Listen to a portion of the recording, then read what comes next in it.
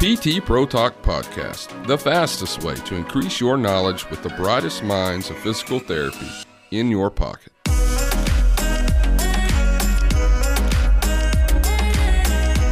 Welcome to PT Pro Talk Podcast. I am Mariana Tondo, your host for today.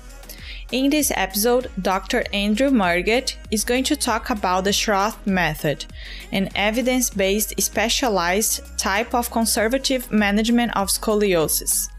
In 2013, Andrew became one of the first 50 therapists certified in the Schroth method, and he's also diplomated in the McKenzie method. I hope you enjoyed the show. PT Pro Talk Podcast is only possible with the support of the forward-looking and innovative company Rangemaster, the most trusted brand for shoulder therapy tools. Available now on Amazon. Hi, Dr. Andrew. Welcome to PT Pro Talk. How are you today? I'm doing very well, and thank you for having me. I'm excited to talk about scoliosis today. So before we talk about that, just tell us a little bit about yourself, your background, your career. How did you get to where you are right now? Yeah, so where I am right now is I'm in Jacksonville, Florida. I'm the owner and physical therapist at Take Control Physical Therapy Centers, a certified McKenzie clinic, as well as a Schroth Scoliosis Center in Northeast Florida. How I got here was I graduated from a doctoral PT program in 2011 at the University of Scranton in Pennsylvania. I grew up my whole life in the Northeast of the United States. So I grew up in New York. I went to school in Pennsylvania. I worked at a school in an outpatient setting. I've always worked in outpatient orthopedics. It was just something that I was attracted to. And I worked with a couple different certified McKenzie trained therapists. I got exposed to that at an early point in my career. I did two different outpatient rotations through school. The first one was with someone that was a fellowship trained with the AOMT and as well as an OCS therapist. So went there, tried to work with the best. And I think the therapist there was excellent, but the real difference, and I'm sure our listeners understand that, the mechanical diagnosis reliability that you can do for people that are trained, it really was immediately different for me. And seeing the therapist work with patients and how fast they were able to get people better, I immediately knew I wanted to work with people like that. So I became certified in mechanical diagnosis and therapy in 2014. A year prior to that, I became certified in the Schroth method in 2013. I was one of the first 50 therapists certified in the United States at that time. And certification, the Schroth method is what I do and treat for the scoliosis patients that are at risk of curvature progression, or I use those concepts for people that don't have one of the MDT syndromes. And so from that point, I was working in an outpatient facility for 5 years, and I met my wife. She is had training, and she's a physician, so we went down to Augusta, Georgia. I was there after 5 years of practice for 4 more years. That's when I decided to do the diploma program, mainly because I was now in a different setting, and I no longer had other MDT therapists around me. And so it was important that I knew that I wanted to do that, but that was the time to do it because I was finding that my skills were maybe deteriorating a little bit, or I was the only MDT therapist in the room, so I didn't have someone to bounce ideas off or even communicate in the same language. So I went through the diploma program and graduated that and passed the exam in 2019. Which then that brings me to Jacksonville just a couple of years later. I spent some time in Utah as well with my wife's fellowship, and then I eventually ended up here. Awesome. Long story, right? Yeah, no, that's awesome. And so let's talk about the Schroth method. So what is it? Yeah. So the Schroth method, for me, it was something that really made sense to me because it's a classification system. So it's used to help identify patients that have risk of curve progression And curvature progression is typically measured by the degree of the curve from what we call the Cobb angle. A Cobb angle is the measurement from the end of the curve at one vertebrae to the end of the vertebrae on the opposite side. And a curve angle greater than 10 degrees is considered clinically diagnosed as structural scoliosis if it has rotation. Just getting the definitions out there before I go completely into what is the Schroth, so that way the listeners are on the same page. This is different than someone that comes in with like a lateral shift or an acute scoliosis or a functional scoliosis deformity. These are patients that have structural changes in 3 dimensions.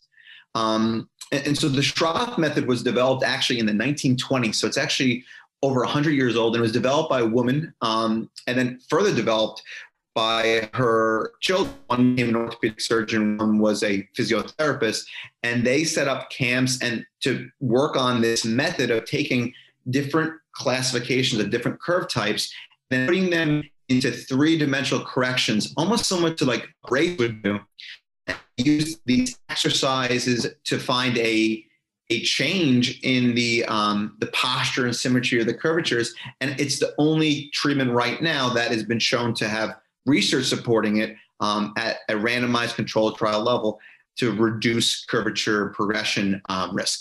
And so the method itself is looking at improving postural symmetry through conservative exercises, and then done in a way so that you are creating independence. It's not a passive technique. Someone's not lying on the table and you're mobilizing and manipulating there, or it's just strengthening your core where your core is still promoting the curvature. You're taking the abnormal symmetries of the thoracic and the scapular, and you're bringing it to more symmetrical position, almost like an eclipse, right, where we bring that together. You teach the patient how to do that in multiple different postures and positions, and as a result, you can have the effect that we just discussed. Awesome. So how do you utilize the method for reducing the curve progression risk? Yeah. So what a typical, I think the best way to answer that would be like what a typical examination would be like, and then go from there. So how we reduce the curvature progression risk is that we have a patient come in, and these patients that could be at risk of progression, they can sometimes be adults or they can primarily be adolescents. A majority of scoliosis still is idiopathic, meaning there's no specific known cause at this time. We think there's a genetic link. A lot of times a mother or a father that had it that's progressed, or a high level curvature, they have a chance to pass it down, but there's still some information lacking with that. So if I see an adult with scoliosis that's at risk of progression, or an adolescent, we'll do an examination where we're going to look at the blocks of the body. Typically, there's either like 3 curve patterns or 4 curve patterns or singular patterns. When we say curve patterns, we're thinking about like different blocks of the body. So we think about the hip and the pelvis, we think about the back, we think about the thoracic spine and the effect on the shoulder blades. Then what we do from there, looking at the curve pattern, we're then going to have the patient draw it to them, or whatever. We're going to ask them, just like we would do with a mechanical exam. The patient's the expert on their symptoms and how they behave, and you need to get out of them how to educate them and how to teach them a program. So we'd have the patient, we'd go through their curve classification, we'd show them where their deviations is. Do they have a pelvis that's out to the left or right? Do they have a lumbar curvature that's dominant, that's causing them to put more weight on that dominant side? So example, a common curvature would be a curve to the right of your thoracic spine and a curvature to the left of your lumbar spine, because the heart's on your left and tends to be that way. And typically the dominant curvature bears the weight. So if you have a curvature that's dominant on the left lumbar spine, typically that concavity will cause that right hip to then move out and put your weight through your left. Once we draw this with different either little blocks or boards and things like that I would do with the patient, we then talk about how to position themselves in a unloaded position without gravity, lying down in their stomach or their side or their back. And we are always monitoring pain for that. And we would use the MDT assessment to address if they have pain from scoliosis or not. But what we're talking about is specifically how to reduce the curvature. And so we would then take them in a position that doesn't have gravity eliminated to then progressing to the more functional position, sitting, standing, taking their curvature and correcting it in 3D and correcting it that way. That's awesome. I'm curious to learn about what you said, independence. That's very similar to MDT. So you are pretty much like teaching movements, exercises, breathing. I read about the breathing techniques as well. Yes. So that's how kind of works. Yeah. The challenge in this, as I'm saying this right now in the first two answers, I realize my history is like really long, right? And then this is, it's complex. And so, MDT can be complex too. We take complex medical presentations and then we explain it to someone in a very simplistic way. Well, that's what I would do here too as well. To explain to the listeners how we would correct a curvature, it would be just imagine you have Lego blocks or a sandwich and you have a burger, maybe onions, tomato, lettuce, a patty. And then on each side, maybe on the right side, left side, the onions are sticking out or the patty's sticking out or the cheese is out. I'm going to teach that person, depending on where their abnormal symmetry would be, how to get that burger to line up. And so once we teach them that, we teach them how to hold that by correcting breathing into that position, because it usually affects the lungs in your body. So I think that's the more simplistic way to kind of look at it. We're taking different people with different curvatures, making symmetry, and then just like in a derangement, or we would be reducing, but when they're not in that position, they're maintaining it. We're teaching them how to sit and stand in a more symmetrical posture. Yeah. So it would be positions, movements, breathing, right? Through this line. Yeah, and that would be your corrective exercise. So we're doing corrective exercises, and we may use rolls underneath their body where their prominences are in their scoliosis, and we will allow them to be corrected in 3D. Then they're going to learn to hold that position. They're going to learn to activate different muscles. If they're isometric exercises that they're going to do. For example, let's say we have a left lumbar curvature. And so the curvature for that person, we're going to use the muscles on the right side of their hip, like the psoas, because the attachment is attached to the spine. We can allow them to correct their pelvis so that they allow their spine to go straightened in a position. And then we may use an exercise where they're lifting up their resistance through their right hip flexors to then pull and activate and strengthen that position. That's the corrective exercise. Then the maintenance kind of part of it is going from a habit posture, which is their scoliosis posture, to a conscious posture where they're creating symmetry. So they're going to learn both. And usually it takes someone about 10 to 12 sessions to get independent in that. That's right? Very interesting. Yeah, no, makes more sense. And what curves are at risk of progression even into adulthood? Yes. Yeah. So good question. So going into what causes a curve to progress, there's something with scoliosis that we call the vicious cycle. So that is an unknown triggering event for most people that starts abnormal symmetry. And that abnormal symmetry then will start to cause a change in your structure, your curvature. That person then stays in that posture and position, and they get growth spurts and grow, and that gets into a big cycle, and they just stay in that cycle. Treatment would be to stop that progression or get themselves out of that constant cycle state. It's important to just understand these kind of key concepts as we talk about scoliosis. So a curvature that is greater than 30 degrees on the Cobb angle, even when they're done growing, statistically, that can still progress, and that person should still be monitored. Progression in scoliosis is defined as more than 5 degrees of the curvature in any subsequent year. The reasoning for that is that 5 degrees is the measurement error. So because of the way you could be standing could be a little bit off, from film to film of X-ray, as well as the equipment to be monitored. So any curvature that does not increase or decrease more than 5 degrees. So, for example, you have a 25-degree Cobb angle. Well, at that degree, if it's 27 next time you measure it, or 21, that's kind of almost the same curvature we say. But anything more than 5 degrees would be a statistical change. All right? Yeah. Do you see a lot of adults progressing these curves through the years? It's very common. Yeah. So that's where we talked just about almost like adolescent scoliosis. So then the adults, we said there's two types of adults that can have curvature progression. So an adult can have a curvature that was poorly managed when they're younger, but didn't maybe need surgery. And so maybe they have a curvature that's 35, 40 degrees, 34 degrees. And then that person, because they're not going through their growth spurt, they have a slow progression over time.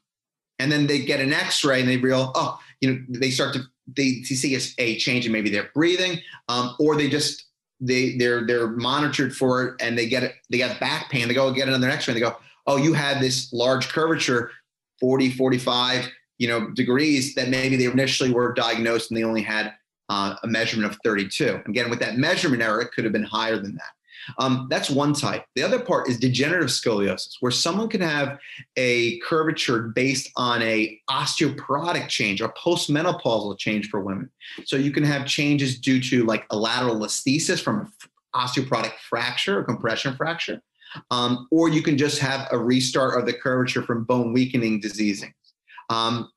So both of those could be at risk of progression, especially the person that maybe didn't have really scoliosis before and has a fracture, and now they have created this curvature that has this higher degree angle. Okay. Yeah, I haven't thought about these aspects, but yeah, it makes perfect sense. And is this curve progression linked to pain or not? Yeah. So curve progression and scoliosis actually itself is not linked to pain.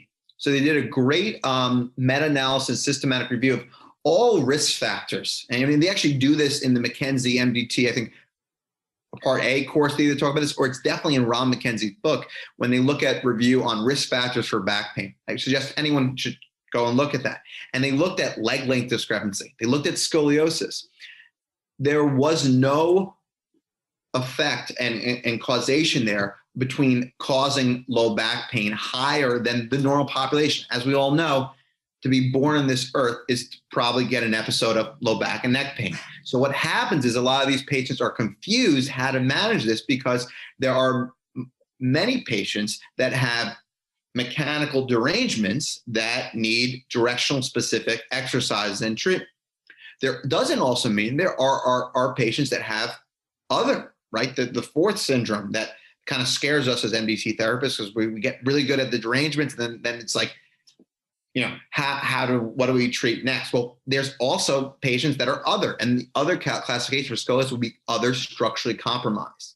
And so that's why it's such a great treatment option, or I encourage colleagues that haven't been exposed to MDT to go to a level where they're reliably using it, especially at the credentialed and diploma level, because that's how you can be able to differentiate the two. You make sure the confidence of knowing, I know how to rule out a derangement, can allow us to not have confirmation bias to any one specific cause. It's like somebody that goes into an examination and says, I'm looking for leg length discrepancy.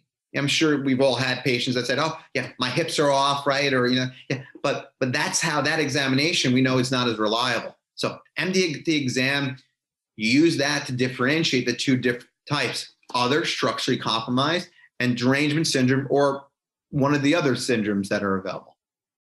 So how do you utilize the mechanical examination and treat derangements in scoliosis? So do you assess as MDT first if they have pain, for example? Changing a little bit the question. If they have pain, you're going to assess them through MDT, so make sure the pain is not coming from a derangement, and then you're going to treat the scoliosis. So how do you use the approaches? Yeah, so it's always by listening to the person in front of me. I know it sounds like a silly answer, but it's really important. If the person has 2 out of 10 shoulder blade symptoms and they're coming in because their curvature is at risk of progression, that needs to be the focus. So my focus will be on teaching them that, because that's their goals and that's what's going to be most self-limiting. We will go back and examine that, but that may be that focus. However, if the person is coming to see me for pain and discomfort, in their shoulder blade or their butt or down their legs or paresthesia or symptoms like that, we're always going to use the most reliable assessment, which is mechanical diagnosis and therapy. And what's really important is that allows me to not have confirmation bias, right? So we don't want it to be anything other than it is. So we do the exam the same way, and we rule out MDT syndromes that are strange and postural and dysfunction. Okay, and then if you have others, so then what interventions do you use? What do you do? Yeah, so if we did come across that, and that isn't as high, so in my clinical experience, I would say that I would, and I probably have treated scoliosis as probably 30 to 40% of my patient practice since being certified. It's a big portion of it. People seek me out for the Schroth assessment. But what I would say is probably the same values. 70, 80% of acute and subacute pain is going to be derangement. Chronic symptoms that are lasting longer than 12 weeks, about 50, 60% derangement. And then I would say other is mainly primarily in the population that's for structural scoliosis that is probably over the age of like 60, 65. And those patients have a history that is very consistent, right? So no variability, no obstruction from sitting or flexion, right?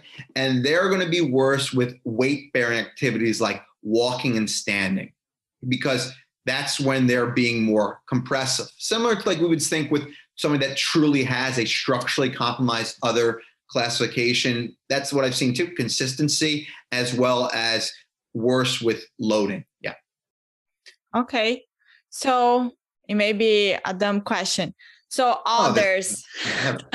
So what is the difference between the scoliosis that you treat for reduce the curve and the other from McKenzie? Would you use like the same approach or? Yeah, so I think that's a great question. And I hope everybody's following along. If you're not sure of something, I'll be giving my email out at the end so you can ask. But the what we're asking and we're talking about here is, so we've done the examination, right? We get to the history then, and we have our funnel, and then we have derangement or other. We got to other, all right? So we took 1 to 3 sessions. Rob McKenzie said you could even go up to 4 or 5 sessions, get the classification confirmed. We want really in the first 1 through 3.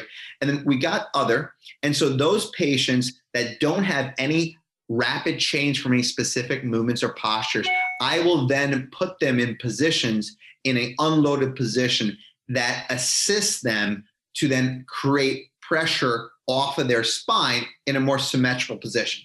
Similar to how someone with other knee osteoarthritis, when we do the MD exam, what would be evidence-based practice for that? I think Rosedale did a great study on osteoarthritis of the knee, and he took people that had directional-specific exercises, and he did people that had evidence-based treatment and ruled out derangement, and the people that didn't that didn't have derangement, they still did better with exercise. So the idea is the same. We're trying to support the structure. Now, some of these people are usually much more, what I found, their posture. These are curvatures that are people that are now, it's a danger for them to have surgery. So these are really high-level adults, osteoporosis, a fusion in their back. It would be risky at this point. And so we're looking for any ability to decrease aggravating factors. So similar to like maybe a stage of severe stenosis that you're looking for, conservative treatment that's not a soft tissue stenosis,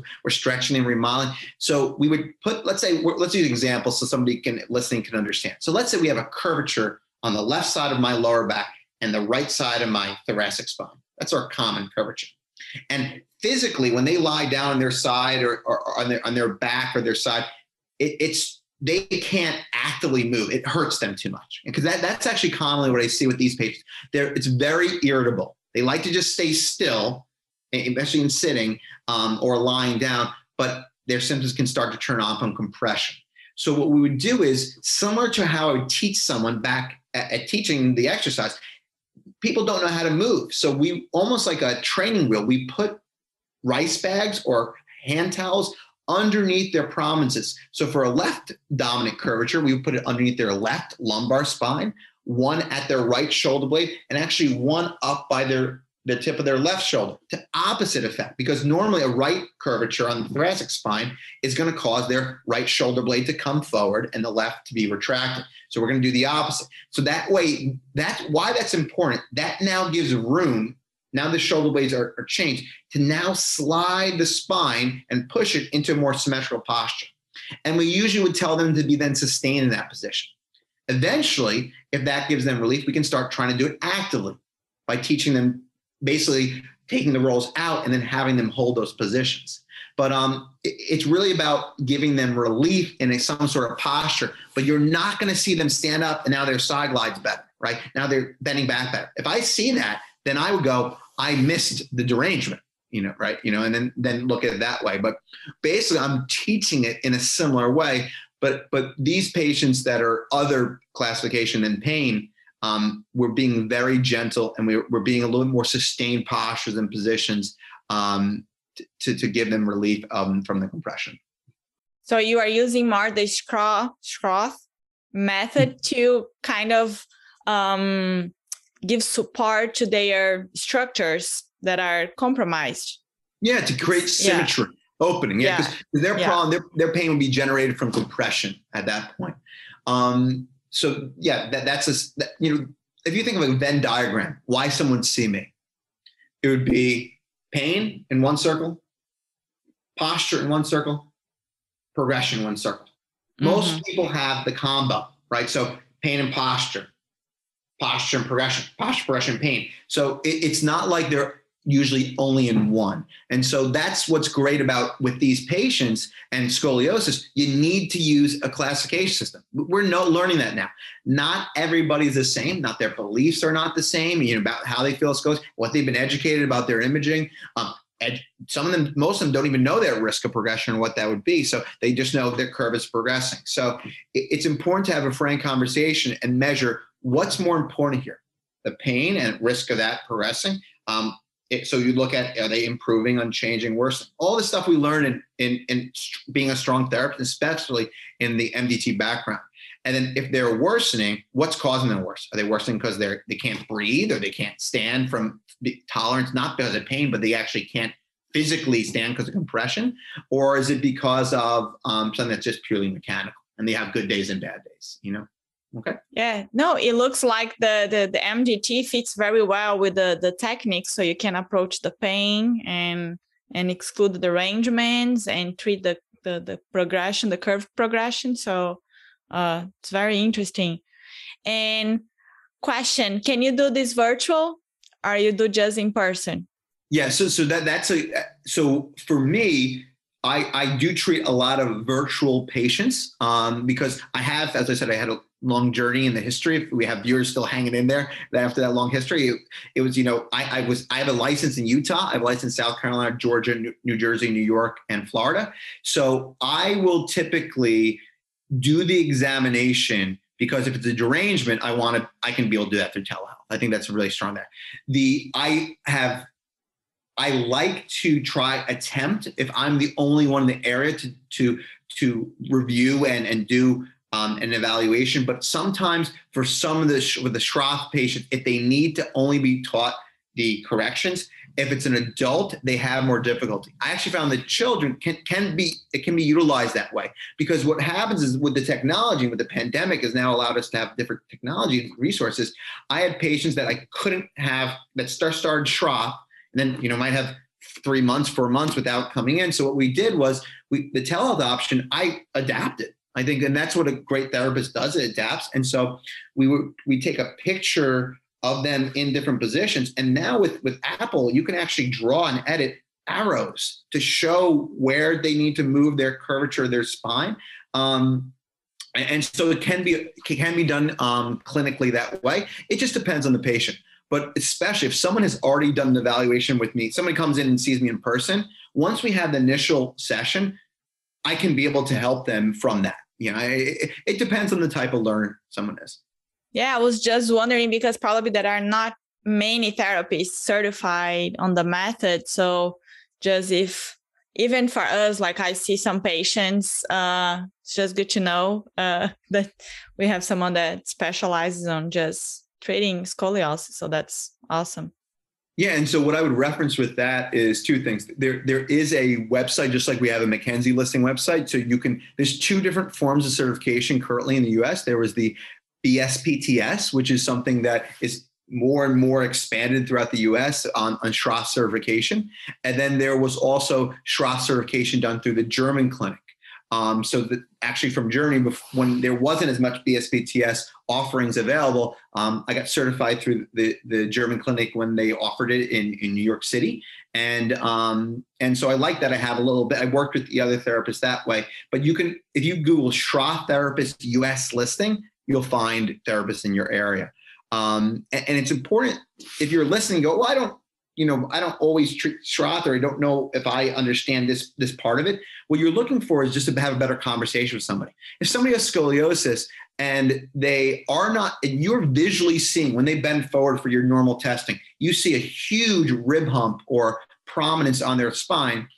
And if they say, oh, have you ever been diagnosed with scoliosis? And they have no idea. You should get an X-ray. That's, to understand, not for the diagnosis for their pain, but to understand, if their curvature is 30 degrees or 35 degrees, like we're saying, that person in a year should do another X-ray just to see if that's actively progressing or not. We need to get to them so that I'm seeing people at a stage where they're really structurally compromised. We want to stop that. There's interventions now. And so if you're a therapist that treats an outpatient orthopedics, we should really be screening that better.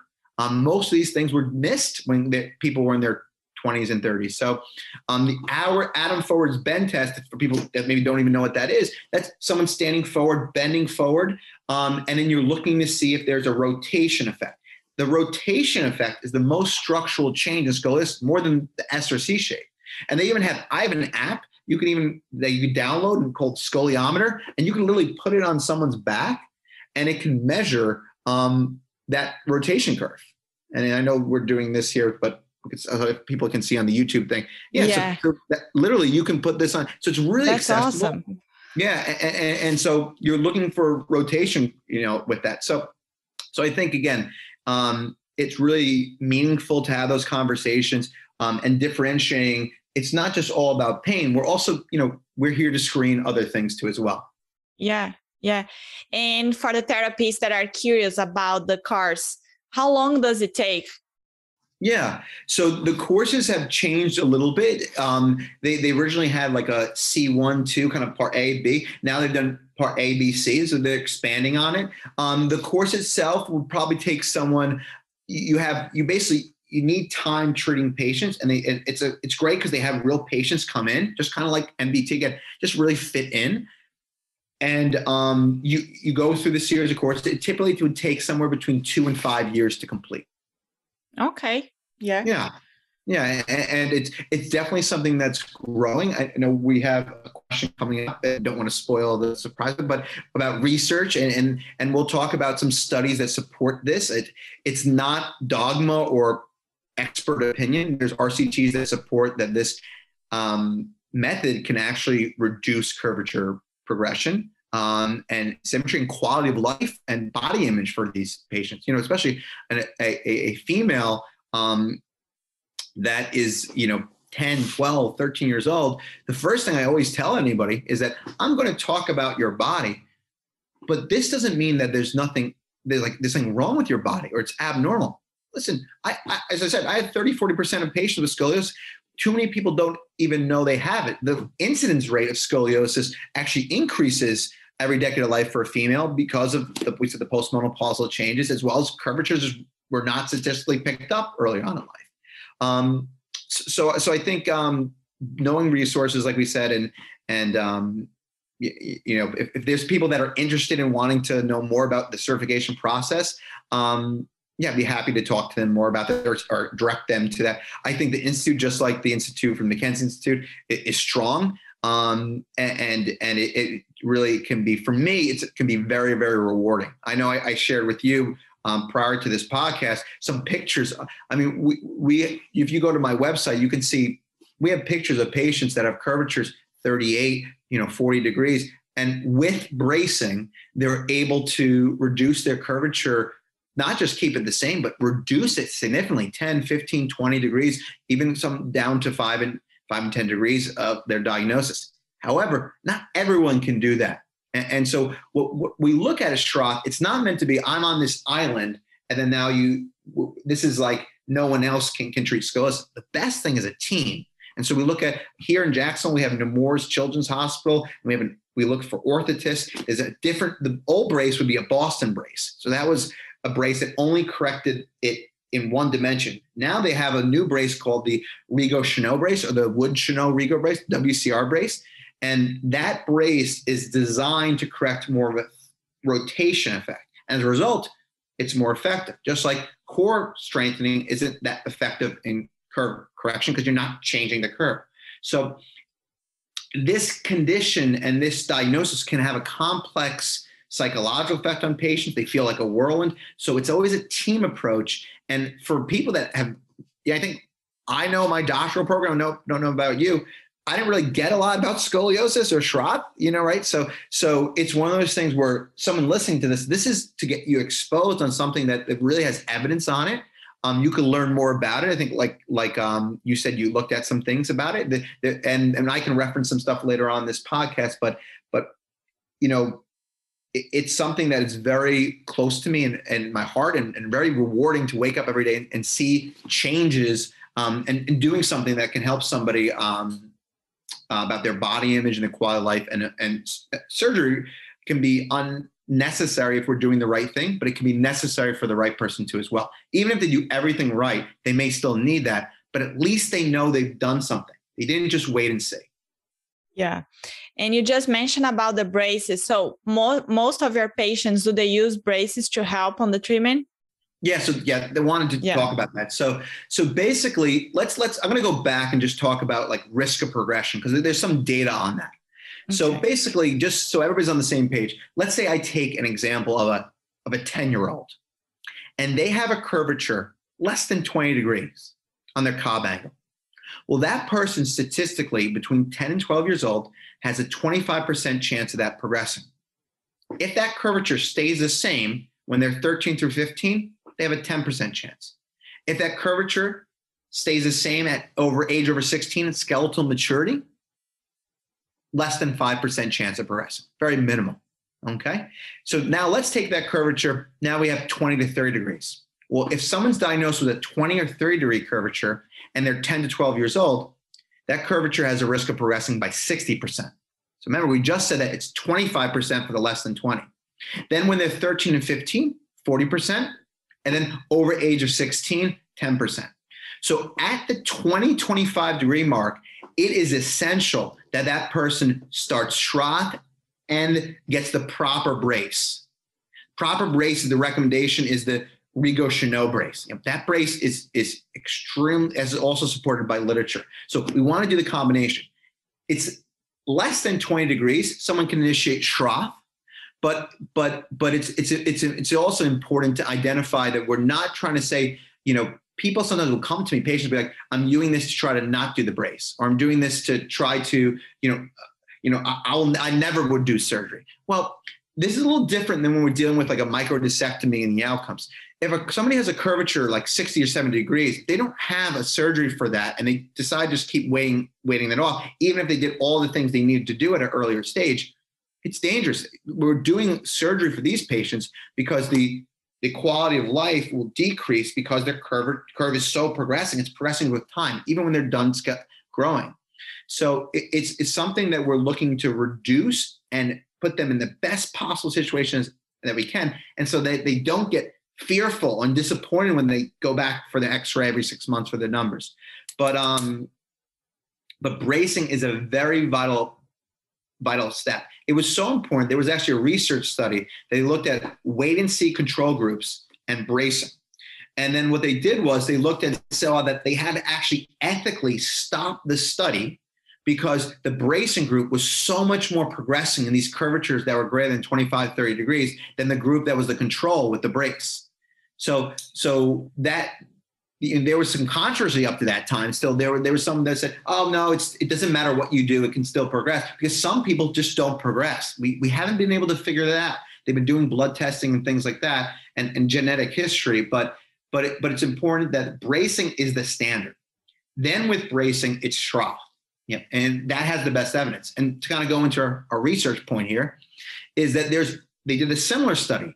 They did a wait and see group, and they did wait and see group with bracing, and they did a group with bracing and Schroth. And this study was done, and I can reference it so somebody, if that's listening, can kind of look at it. This study was done in 2017 by the author was Kwan, Kwan et al. And this was titled Effectiveness of Schroth Exercises During Bracing in Adolescent Idiopathic Scoliosis. So this was a randomized controlled trial.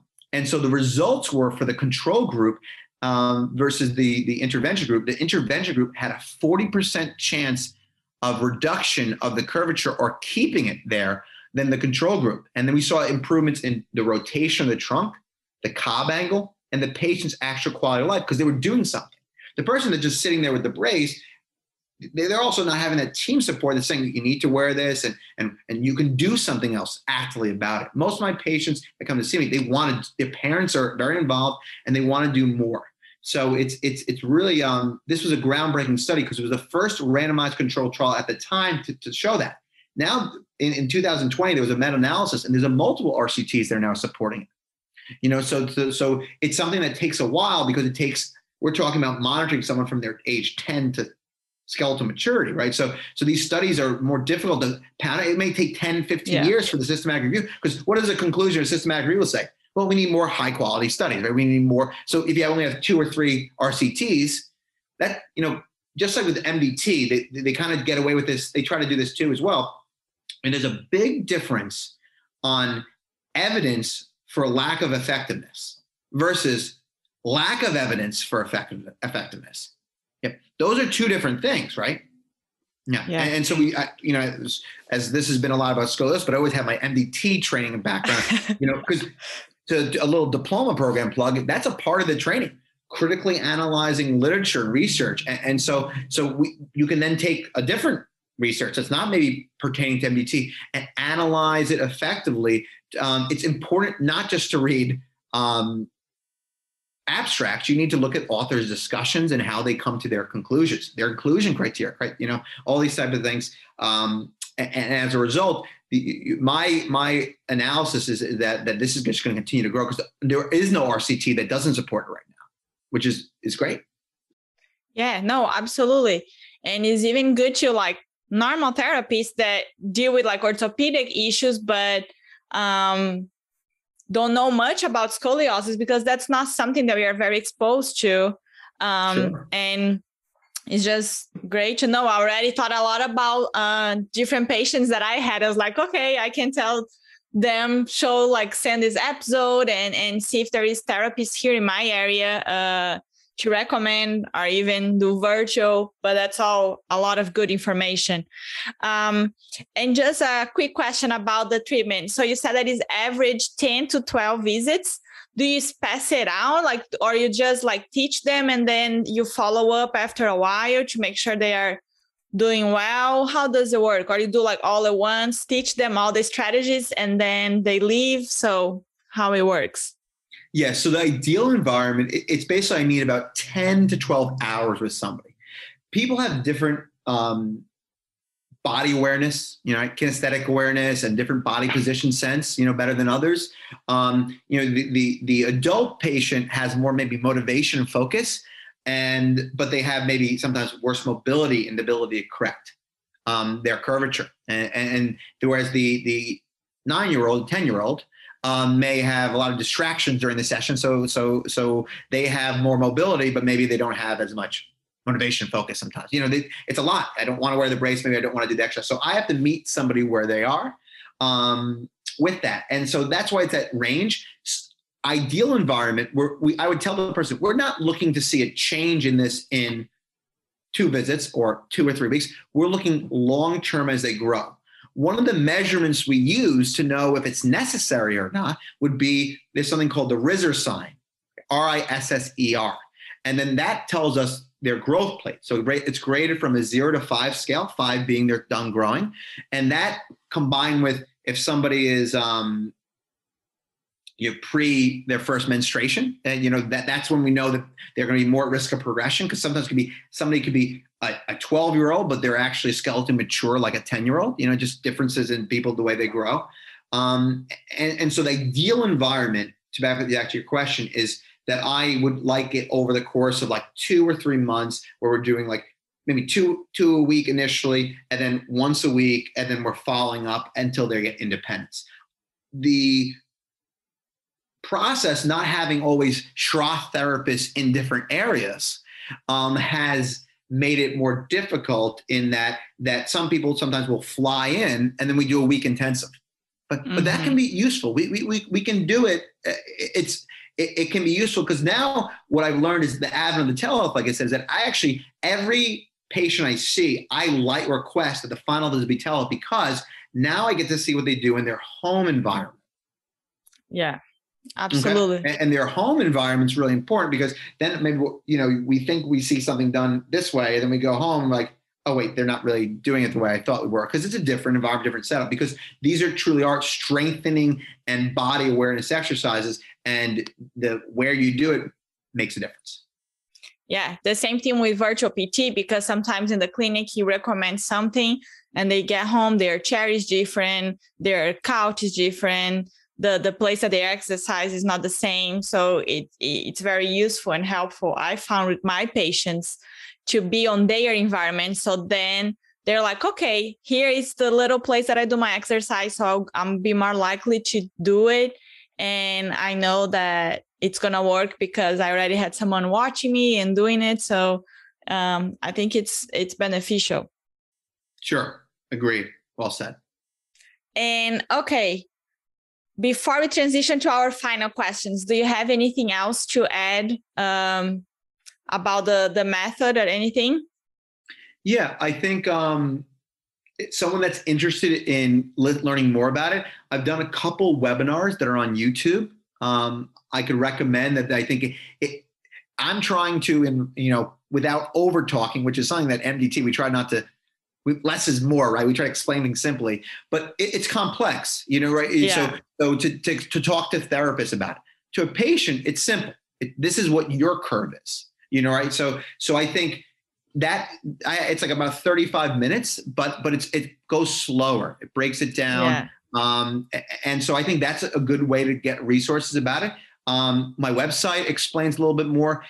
The big takeaways I would say with this is that if you're MDT trained, you should still be using that hat, for pain. If you have a scoliosis patient and their curvature is large, not 10, 15, but something over 30 degrees, and they're an adult, they should monitor that, especially postmenopausal, or they have osteoporosis, that could be at risk of progression. And then they should be monitoring that by measuring an x-ray a year, and you're going to say, we're not looking at it going from 1 or 2 degrees, we're looking for 5 degrees. And there should be good physicians in the area that help you with that, and you want to look for that. You want to look for the team. So big takeaways is no one's going to be able to learn a method that took 2 or 5 years, right? To learn. So we say, can someone in MDT Part A, are they the same as someone that is certified or certainly at a diploma level? Same kind of thing, right?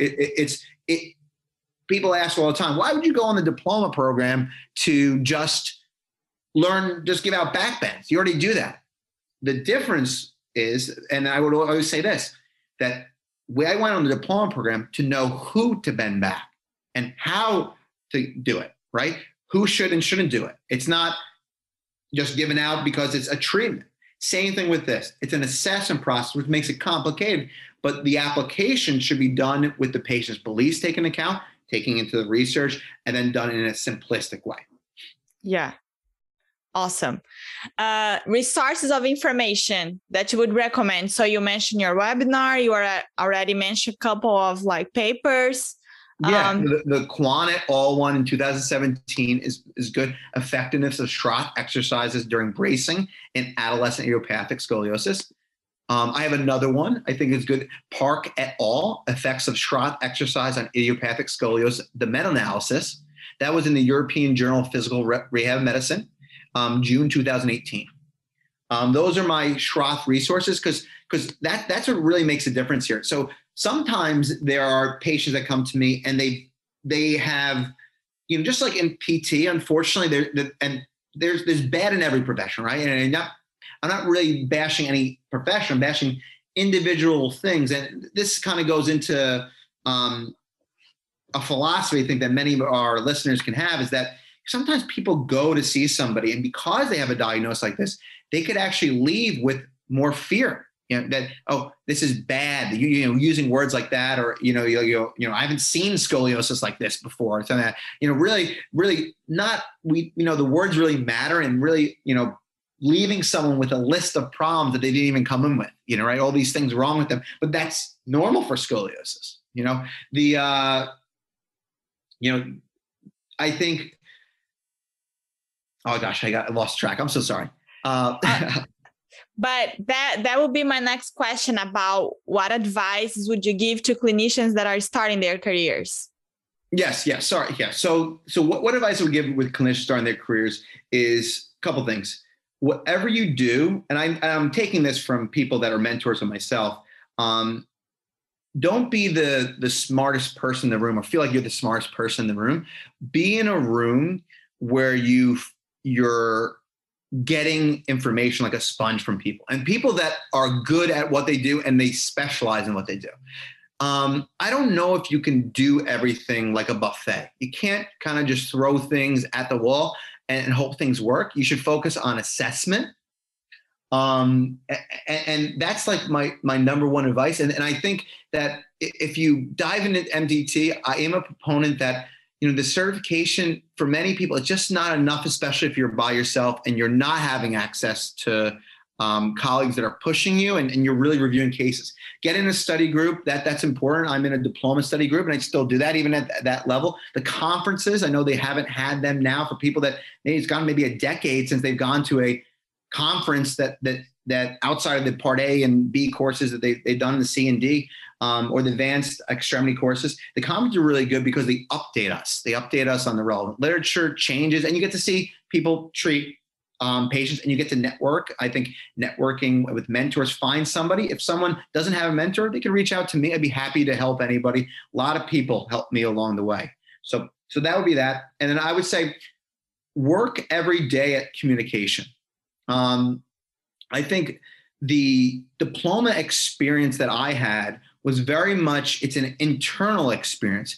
That's why it's different for each person. People come in at different levels of skills in MDT, and it's really, they meet you where you are and push you to go further and internally tell you that you have what you need, but this is how to get there. Kind of like we do with patients. We don't look at a patient that comes in with low back pain and sciatic and go like, oh, they need me to lie on this table. They need me for me to get rid of their sciatica. They need to lie on this table for this manipulation, or they need me for this dry needling, and this kind of stuff, these passive type of techniques. The process is that most likely, if you're listening to this kind of podcast, you're in that like 95th percentile of PTs. You're not the 9 to 5 PT that just wants to go home and you want to get more of it. So I would say it is important to focus on your communication, mentoring, and then putting yourself in a position where you're uncomfortable and you're looking in at your communication. It's so important to explain things to patients in a simple way. And it's so important to then be able to take someone that might be really frustrated, have a lot of different barriers, and then explain to them that something maybe simple is how you'll get rid of it. Reduce their fear. Yeah, sure. That's a big part. And then being aware, there was another really good research article that it was called, I think it was in Journal of Manual Therapy in 2012. It was called Thinking Beyond Muscles and Therapists, Patients and Attitudes, Beliefs Regarding Chronic Musculoskeletal Pain. It was done by, the author was Nij, N-I-J-S, et al. And it talked about how actually like physical therapists' beliefs and their biases that some people don't even realize they have. They don't understand that maybe they like derangement syndrome, or they like giving extension first, and it's not really actually the best clinical reasoning, or they like doing a certain type of treatment. or they like a certain analogy. Those kind of things, you really want to kind of meet someone where they are. And that was a pretty good article and a pretty good lesson I went through, is just saying, I used to have all these analogies, and I remember listening to podcasts and thinking, I'm going to be real, the diploma program. I'm going to press them with my different analogies I've heard other diploma mentors have said. And then it came through and it was like, okay, all you had to do was say, does this make sense to you? And then move on, versus they didn't need that extra analogy, but then somebody else does need something. So I think not going in wanting to do treatment, wanting it to be a certain syndrome, wanting it to be a certain classification, wanting to give them even, we bashed treatment, but what about wanting to give a certain type of education? Why not give the education of the person in front of you that just listen to them, see what they need, see how they explain things. Not everybody understands the DISC model, and some people can get fearful from it. So what we have to do, you can know that if they say, I'm scared in the history on my herniated disc, and then you show them a model that shows them bend forward and a little bulge pops out, and they go, and some people go like, oh my gosh, that's what happens when I bend forward. That I've been a mentor for students, and I've seen them do that, and they don't pick up. That's not good. They're saying they're getting fear from bending now. That you're going to have to reverse that. So what you do is you should know then, hey, I need to do a different intervention.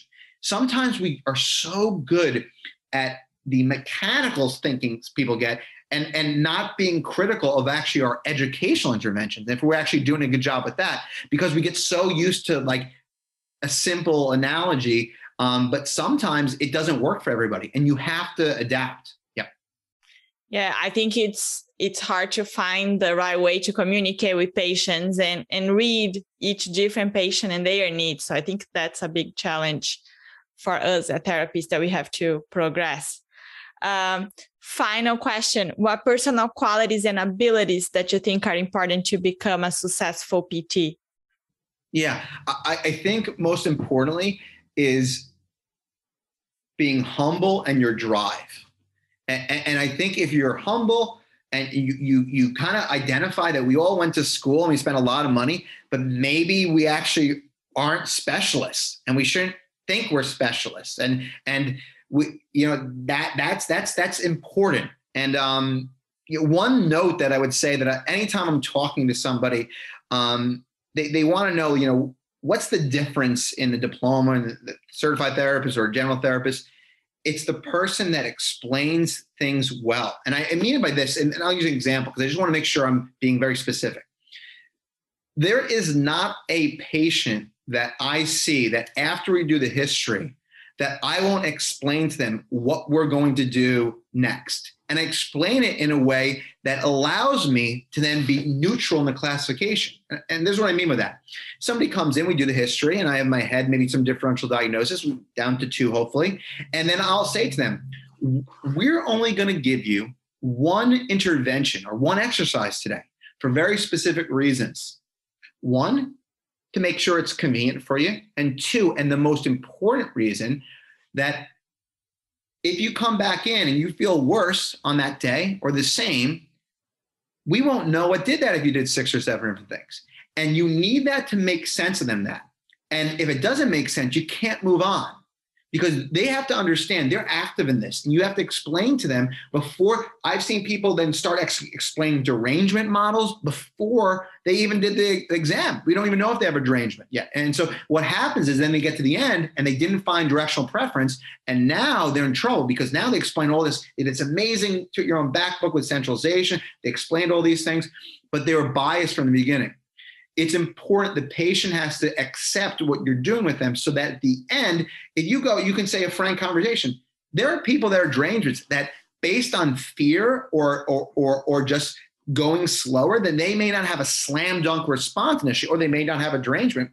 But what you did is you set yourself up to say, okay, listen, we only have 30, 45 minutes here of movements. We're going to go home and send you home with something for 24, 48 hours, but we're going to use it to test it. Then they go, remember, oh, earlier he made a big point of saying that we're going to do one thing at a time. And you're doing that to learn and understand. That's what makes us different. I think, and probably the listener different. We're looking to understand if we just try to treat, that's the mistakes come in. Yeah. And then somebody comes in worse and they go, they don't listen. We make these quick adjustments, and the clinical reasoning is so important. Yep. So I think being humble and being able to do good communication, good clinical reasoning is the key advice I would give. Awesome. Yeah. Now, after all these advice and everything you just taught us, that was wonderful. If people want to learn more about you, or if they want to contact you, ask questions, how they can reach out. Yeah, sure. So a couple things. If someone is local to my clinic in Jacksonville, Florida, and wants to see me, I think, it's tough, but I think we're starting to get a point where if somebody, wants to reach out and wants to observe, or even just come in and talk and meet me that way. If people learn that way, they can come in. You can find me at my website is www.takecontrolphysicaltherapy.com. If you'd like to email me, my email is at info@takecontrolphysicaltherapy.com or andrew@takecontrolpt.com. And I'm on Instagram and Facebook as Take Control Physical Therapy. And I'd be happy because so many people help me out. Most of the things that I said today, they come from my collective experience, but I stole a lot of these. I stole them from mentors, and a lot of these things were based off of training and people that gave me a lot of time outside their working hours.